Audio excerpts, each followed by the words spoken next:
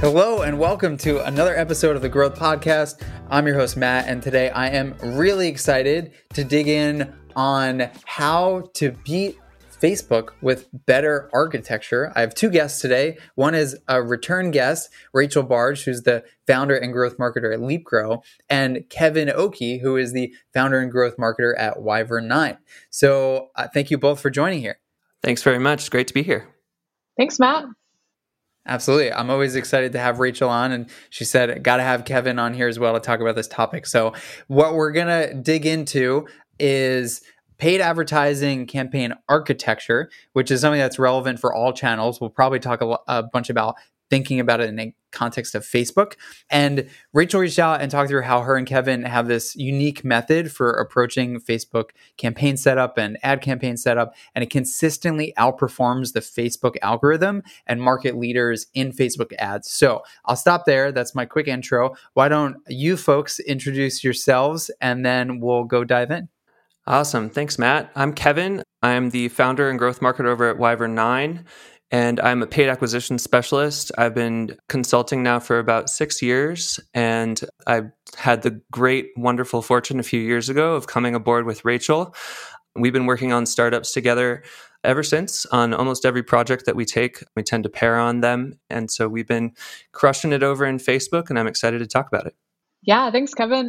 We have the privilege of getting dropped into these increasingly large Facebook accounts. We were doing $100,000 a month types of spends, and now we're doing, $1 million, $1.5 million a month just in Facebook. And so we have the opportunity to drop in and sort of get a snapshot of what's happening in these accounts. Usually we're brought in because something's going wrong. Either the company has big performance issues that they need resolved, or they just don't really know where to go. And so Kevin is like the yin to my yang. We've had so much fun overhauling these big accounts over the years, and we're sort of excited to bring people behind the scenes on like, what do we do when we get in there, and how do we turn things around, and what is the specific philosophy that we bring that really has enabled us to drive incredible performance sort of regardless of product category, whether that's telehealth or fintech or e-commerce, et cetera.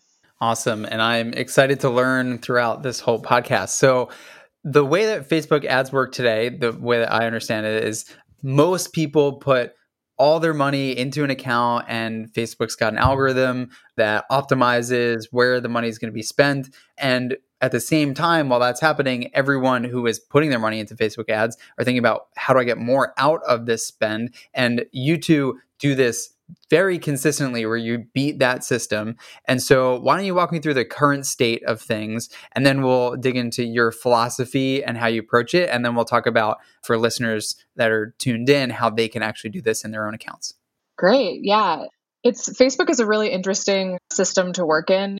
Almost every single client we work with is advertising significantly on Facebook. It's often the biggest channel that they're using in terms of paid acquisition channels, maybe on par with paid search.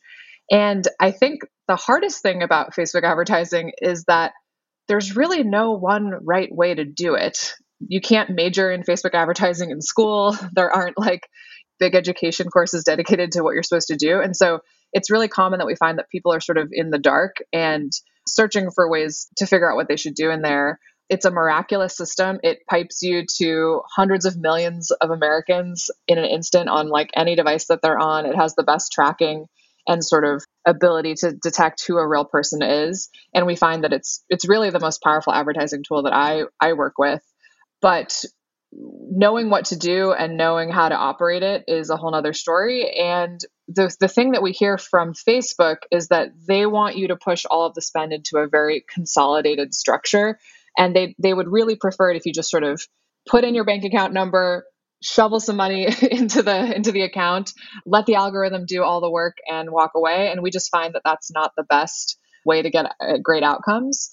And so we have a different approach. And I think it'd be cool to maybe talk about what are like the common problems that we see when we walk into an account? What are like the myths that people are operating into? And then sort of what do we do instead? Let's do it. So what are those myths? Or what are the problems? Yeah, so I'm thinking about some recent accounts that Rachel and I have where we've taken over user acquisition. And we come in and companies have these entrenched philosophies. It can be paid advertising just doesn't work for us. Certainly, there are companies who have failed at it previously and have that belief. I've come in and had companies say remarketing just doesn't work for us no matter what. It just wholesale doesn't work. Lookalike audiences don't work on Facebook. We can't drive any performance out of lookalike audiences. And time after time, almost without exception, I find coming in that we can bring to bear better structure within the account, and we can test these segments, and they invariably drive performance, and people are shocked. So why don't you talk about what do you do instead? Like, what is the approach? So you're saying that we have this system that wants you to just like pour all the money in and walk away. What is the approach that you take instead? So one example of this that we came across, in the last year was a company that when we really got into their account, we saw that they were really only advertising to like a small fraction of the total audience they could possibly try to target for their product, and kind of had confusing targeting. Like they were spending the majority of their budget against the hip hop interest audience. And we're just like, why is that your biggest audience that you're going after? When we looked at their approach for how they operated the account, their main lever was just throwing a ton of creative at the account on a really, really frequent basis and just hoping that like they would just have a hit ad kind of happening in it. And when we looked at sort of the way things were named and how things were organized, it was a bit of a mess. And I think that this is really common when you've had an account that's been run for a long time that a lot of people are contributing to, and you kind of get to a place where it just becomes so unwieldy. And so we really try to come in and sort of clean house and bring a really fresh take and bring sort of a reset to the account. And I think that's where we can sort of talk about how our philosophy is different. Either people are doing a consolidated approach where they just have really, really big audiences and they're putting spend through it with not a lot of detail under the hood, or they're kind of living in a world where they just launch a lot of they just throw spaghetti at the wall over and over and over again without a lot of rigor to what's in that spaghetti. And we just find that those are generally the two most common things that folks are doing. And so we sort of have a third way that you can approach Facebook advertising that gives you a lot of control and a lot of data and kind of helps illuminate a path forward. Rachel's exactly right. It's out of that sort of poor consolidated structure where we only convert when we advertise to hip hop listeners or to these extremely broad audiences and just let the algorithm do the work. That's how you wind up with situations where people don't believe that lookalike audiences work, don't believe that remarketing works for their particular product or their company. And so, a lot of our job is sort of coming in, cleaning up, and creating a structure where we can prove them wrong. And why do you think that this is the prevailing situation? I know that, Rachel, you had mentioned that partially it's because it gets handed over between different people when there's turnover and it just kind of gets messy. Are there other factors that contribute to this is the way of life? One thought that I have is that it's really scary. It's scary to have to spend $33,000 a day in a Facebook ad account. You're saying goodbye to 33 grand a day, and that's $1 million run rate. And it's a lot of pressure to get it to have a good outcome. And so if you lack an overarching philosophy, the only thing that you can do to kind of try to guide yourself in how to spend that $33,000 every day is to kind of just look at what has worked in the past and kind of riff on it. And if you just sort of riff and riff and riff and riff, 100 cycles later, all of a sudden you're running one ad against the hip hop interest group and you're like, that's the only thing that works, And I think that that's just really common when you're an in-house team and you're we're under the gun and everything else we've tried, a lot of things failed. So we just are going to try to do the things that we think would work, but we don't realize that we've narrowed our vision to a pretty limited set of things. And we're too scared to expand and to kind of do a reset and really try to take advantage of every possible thing we could be doing in a structured and organized way. I think a lot of it just comes down to being a little bit afraid to get outside the lane. Yeah, and also it's kind of the Wild West. There's no institution that accredits you. There's no, there are tons of schools of Facebook advertising. There's really no guarantee that the information you're getting when you go and look for resources on how to do this, there's no guarantee that they're of high quality.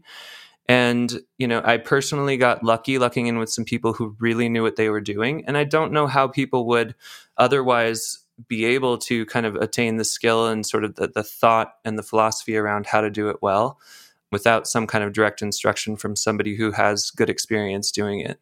Okay, so let's talk about the philosophy that works for you both. Like, what is it? Why is it different? Why is it better? I'm interested to learn this. So let's jump in. Matt, did you know that our philosophy has a name? It does. I think I knew this, but I may have forgotten. It does.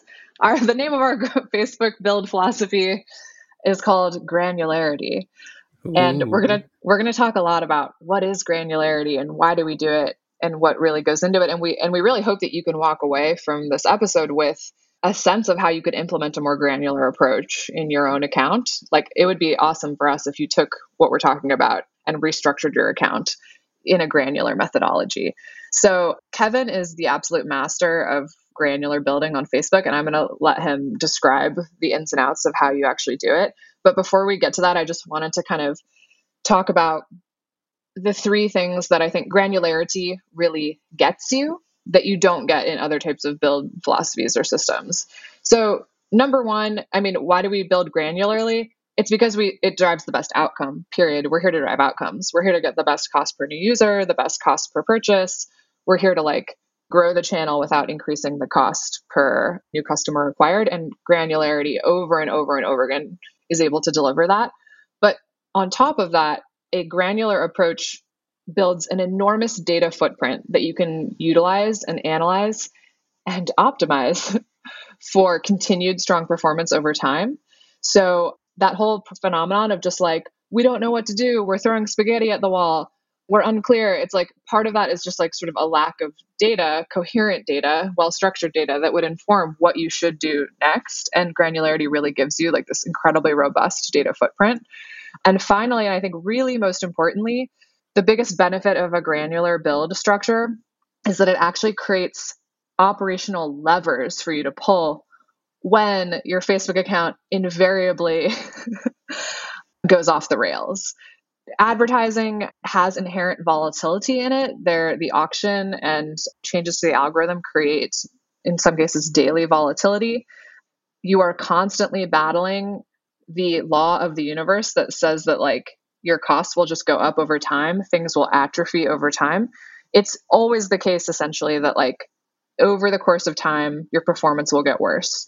And so we feel like we are constantly battling against that trend, trying to pull every lever that we have to fight that trend and to keep performance sustained. And granularity gives you an enormous set of levers to fight that you just don't have at all when you do a consolidated structure. If all of your spend is in a single campaign in your account, you have one lever. If you have a granular build, you could have hundreds of levers. And so we find that it's the most pivotal part of it that enables us to be successful is actually the manual lever pulling that we're able to do. And so with that, I would love to hand it over to Kevin and have him explain what does this granularity thing mean? What is it actually? What does it look like? How do we build it? And how do we operate it? Absolutely. Well, I think the first thing I'd love to talk about is what granularity is not. We're not talking about dialing down to just targeting 35-year-old waiters who like a certain type of bourbon. We do believe in campaign budget optimization. We do believe that Facebook offers quite a lot of value and has advanced machine learning when it comes to advertising to a large degree, and that we should take advantage of those features. And so what we do mean is thinking of granularity. Just the word implies what we're talking about. When you build out an account with a granular structure, there are a lot of pieces inside of the account. And what that translates to is a lot of different campaigns with a lot of different ad sets. And when Rachel is talking about having a lot of levers to pull, she means you can turn a lot of things off if they're lower performing, and you can start to move your spend towards the pieces of your account that are performing well. And so I'd love to talk a little bit, Matt, if you don't mind, about what that really looks like in practice. And because I'm hoping that ideally, someone who listens to this is going to be able to walk away with a little bit of a guide that they can take back to their own accounts. Yeah, absolutely. Let's go ahead and jump in. I'm sure some people are listening and thinking, sounds like a lot of work, or where do I start with this, right? You both mentioned earlier that you like go into accounts and kind of reimagine.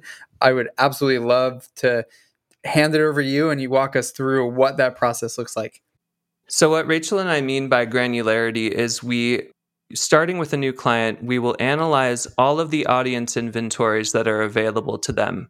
We will break them up into a hierarchy of value that we believe they will have based on things like recency, based on the revenue they produced in the past, if you're analyzing your customers, based on engagement they had on your site, and a number of other factors. And we will break those into segments and then create a campaign structure that reflects that hierarchy of value so that you can begin seeing where the performance lies once you launch all of these campaigns upon the world, and you can allocate spend towards the pieces that are working the best. So I want to talk about two major camps when we're talking about analyzing an audience or analyzing a client's available audiences in the first place, because there's a demarcation between how you think about remarketing and how you think about prospecting. The first thing I'd love to talk about is remarketing. People frequently don't do it well. And there's some really, really immediate and easy ways to come in and improve your remarketing approach. When you're thinking about choosing a structure with a remarketing campaign structure, I like to think of it basically through two lenses. One is you can target people by recency, and the second is you can target them by the level of engagement that they had with your site. So when we're creating a remarketing campaign structure, I will come in and I will create a campaign that targets a company's site visitors within the last 3 days. That'll be a campaign. The next thing I'll do is create a campaign that targets their site visitors in the last week. I will exclude all of the 3-day visitors from that list. Next, I'll create a campaign that targets all of the company's site visitors in the last 30 days, and I'll exclude the visitors from the last week. And you can continue doing that, all the way out as far as Facebook will let you reach back, which is 180 days, continuing to just exclude hierarchically. So your 3-day site visitors are excluded from your 7-day visitors, etc. Within those campaigns, you need to think about your site visitors, and you need to start thinking about the visitors who have indicated that they have a higher intention of converting.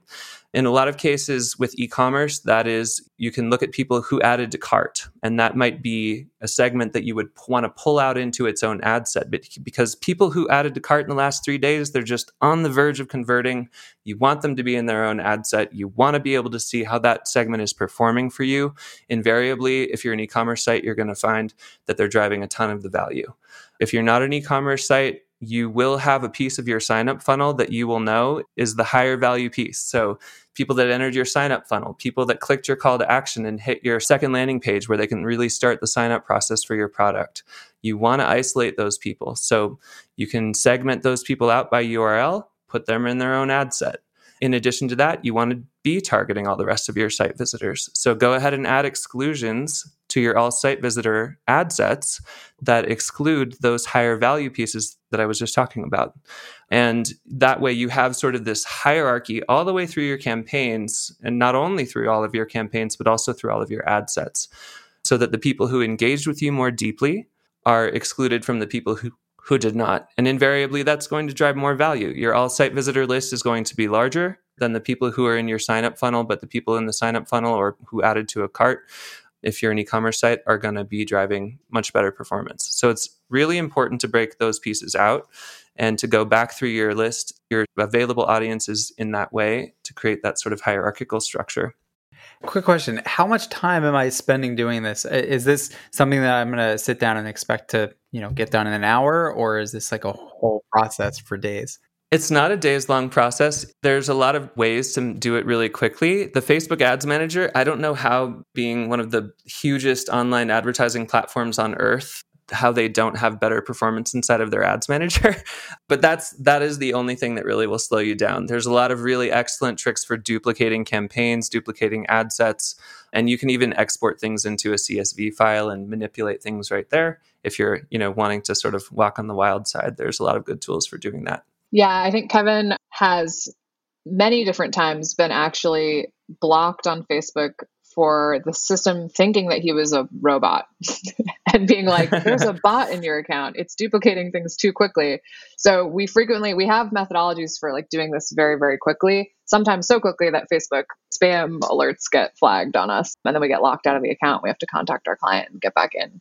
But I think the power of what Kevin was talking about is when you have this sort of like cascading structure where you understand who is really the center of the bullseye of who is most likely to convert, who is most likely to kind of become your next new customer. And you have this series of cascading exclusions that are rippling out from that center. And you are actively feeding different budgets essentially to those different levels, depending on performance. What it actually allows you to do is feel confident that you are spending the right proportion of your budget against the highest value sets of people. And it teaches you what to expect in terms of value. It actually trains you. So you're like, every time we try to advertise against people who are beyond 30 days of our site visit, they just never convert, or the conversion rate is so low and the costs are so high, it's just not worth doing. Then you're just like, we're not going to run that anymore, or we're not going to run that for a while until we decide to bring it back and retest it. It's very common for us to sort of come in and see these like big dumb buckets of people being like, yeah, we just like sort of throw spend against like everyone who ever has looked at our site as much as we can detect, plus all people who engage with us on social media, plus they kind of throw everything in one bucket. And it's like, you can't really learn what's working unless you break it out. And you can't really determine that your dollars are weighted towards the most efficient, highest value parts of your audience segment. And when you're really trying to do big performance, gains in an account, you really need to make sure that like every dollar is going towards the highest value person, that your next dollar is being used most efficiently. And big dumb buckets don't give you any sense of like if your dollars are being used maximally efficiently or not. Yeah, there's also an extent to which just breaking something out into an ad set, it appears to me in my experience that causes campaign budget optimization to focus on that specific unit more intensely than if it were just thrown into a one ad set where everybody was targeted and the machine learning was just sort of sorting people out for you. So that's part of the power you can kind of pull back by creating this sort of structure, is you can force Facebook to test a segment. And if you've chosen your segments well, it will see performance and it will continue to spend into those segments. And another thing I wanted to talk about really quickly when we're thinking about remarketing, I think a lot of people overspend into remarketing. And especially when you're breaking things down into smaller pieces, you need to be very cognizant of the frequency with which you're pushing your ads on your audience. Don't overspend. Don't overspend on your audiences. If you use this kind of approach, they're smaller. Keep the spend scaled according to their size. Correct. And I think actually we started with remarketing in this talk because it's like the most center of the bullseye, but it's usually like it has its place because there's a certain amount of volume there. But the majority of what granularity affords us is a vast amount of data and performance within prospecting. Like prospecting is really where you're going to drive the most value in an account. And obviously prospecting is brand new people don't know your brand, haven't been on your site, have not been considering you. And we find that a granular approach is especially valuable in prospecting. Yeah, absolutely. And so that's a great point at which we can kind of pivot towards talking about prospecting. You have two different types of audience targets that you can target within prospecting if you're talking about the sort of larger camps. One is lookalike audiences, and the other are the myriad interest and demographic targets that Facebook makes available to you based on people's interests and their online behavior. Invariably, I find that lookalike audiences are the first stop that one should make when you're thinking about creating a prospecting strategy. They just tend to drive the best value. It appears to be that way across the board for virtually all the clients I've worked for. Yeah, and I think it's important to sort of note what is a lookalike audience and what is the unique kind of technology that's underneath it, which lookalike audiences are based on seed audiences, essentially. So if you are a shoe company and you're like, we have 50,000 people who have bought our shoes and we had the Facebook pixel integrated the entire time our website has been alive, then you can go ahead and create a lookalike audience based on people who have bought your shoes in the past. And what Facebook allows you to do is create different densities of lookalike.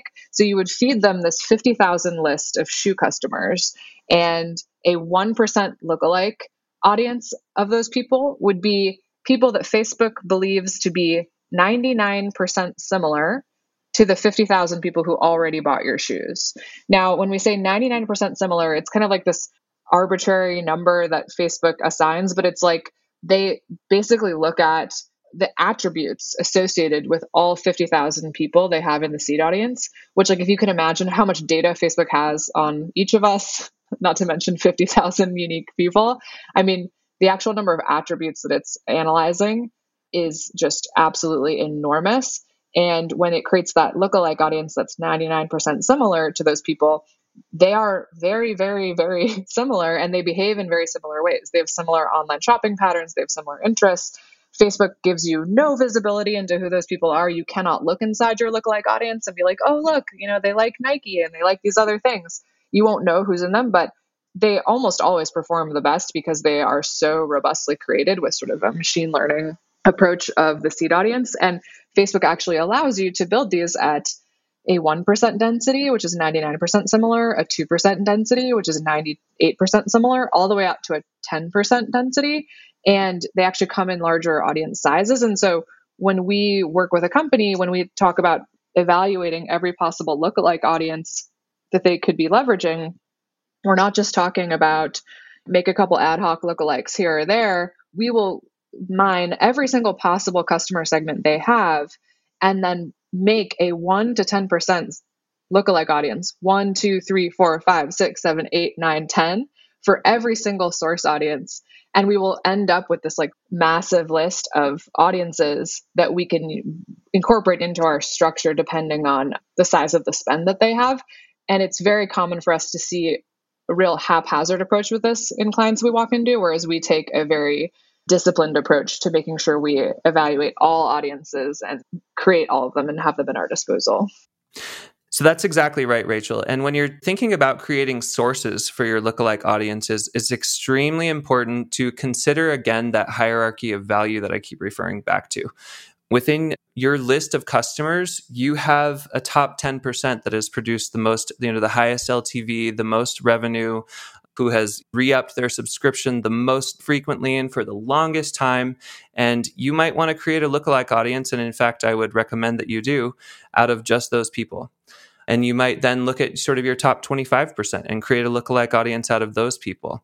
You might want to create a lookalike audience out of people who opted into your service or product at a higher price point.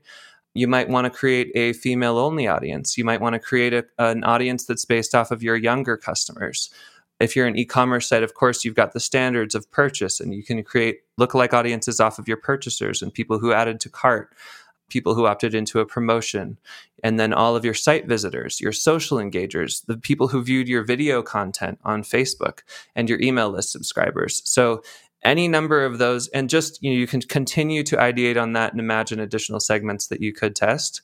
If you sort of think about it in brackets of value, you can create, again, a hierarchical list of source audience to test, breaking into those 1% segments, those 1 to 2% segments, and those 2 to 3% segments.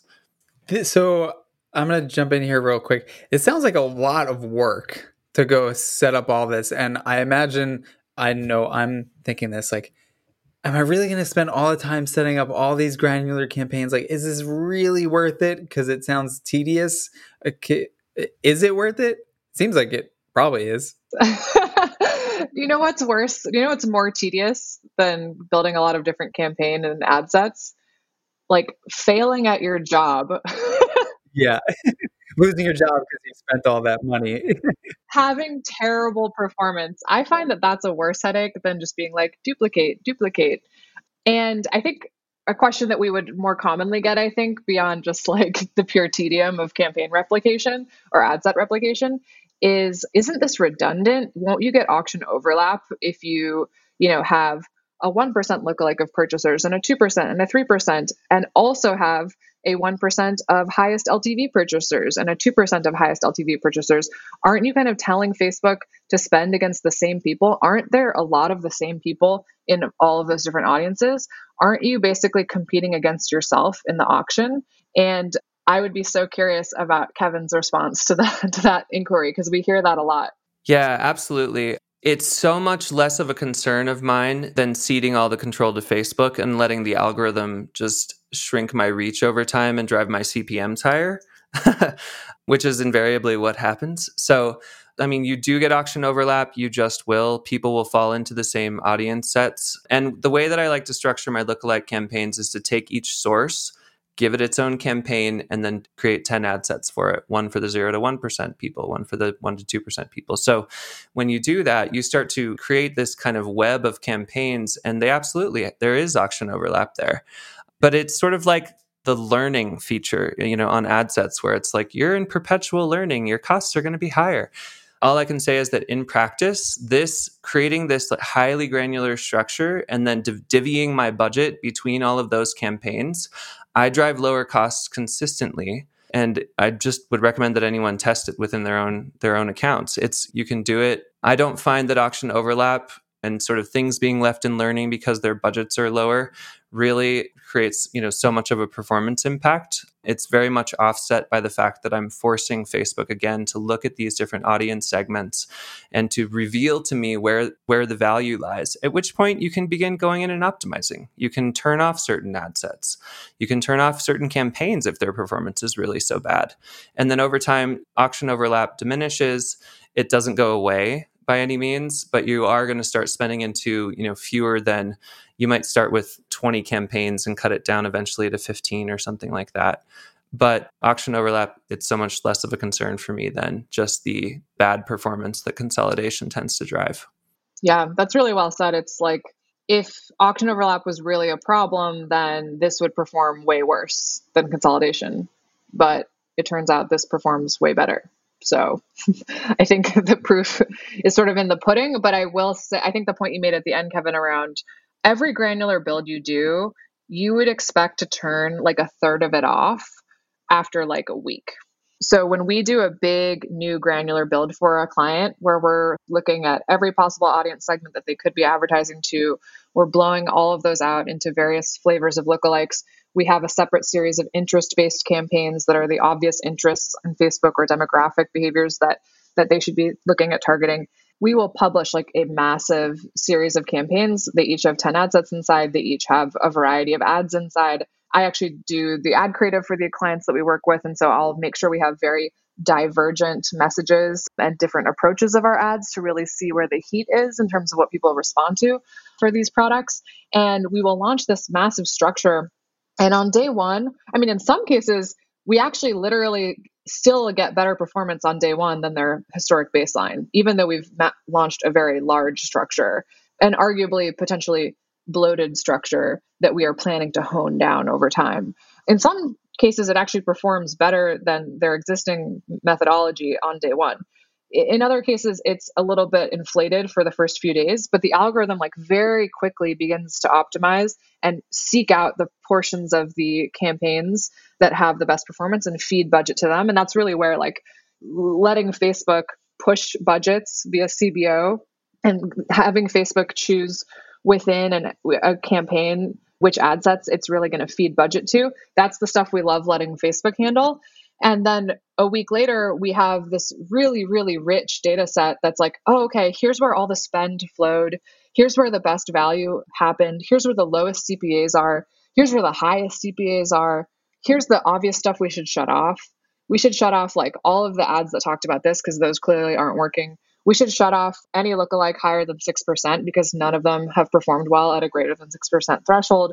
We should cancel all the interest campaigns because they're like 50% more costly than the lookalikes. And we can make those adjustments very quickly. And then we move into a really supercharged era of performance where we've trimmed out all the fat and we're just driving the spend towards the best performing sections of the audience. And that's really what you want. And that's what you hope would be happening if you put it in a consolidated structure. You'd love to believe like, oh, I know that Facebook must just be spending my dollar like the most efficiently, but only until you really are piping the spend through a footprint where you can actually see the data of what the account is spending against these different audiences and what the true cost per new customer is to you. That's the only way you can have proof and sort of control over driving the spend towards the most efficient areas. And so what's also a really nice benefit of this type of building is that the big granular builds that we do, they actually last like a pretty long time. we may run our first structure for like 2 months before we need to do an architectural overhaul. So that gives us like a nice long runway of like continuing to accrue the data and continuing to go in every single day and kind of prune and adjust and shift budgets around and turn things off while sustaining really strong performance and not having the pain of that like cost increase that would normally be happening over time.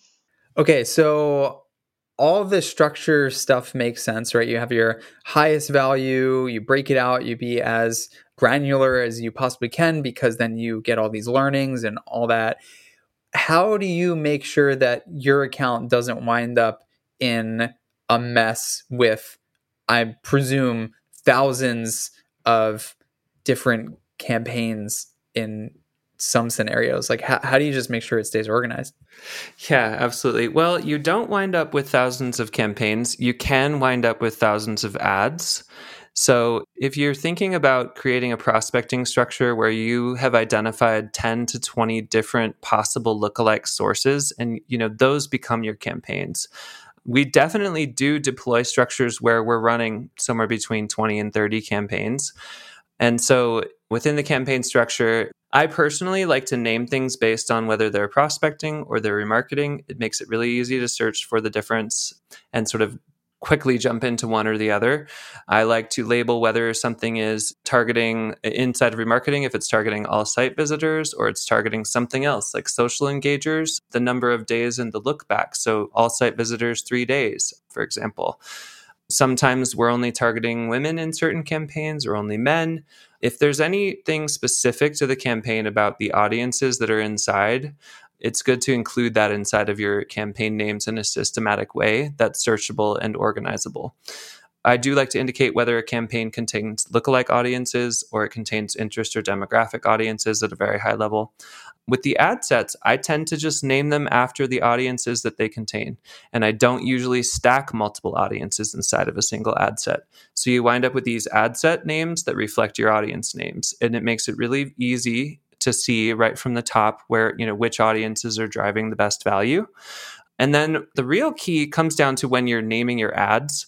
I personally like to name all of my ads with the same name. Any given sort of combo of creative and copy, I will give a sort of unique name to that variation, but then I'll use that name throughout my campaigns.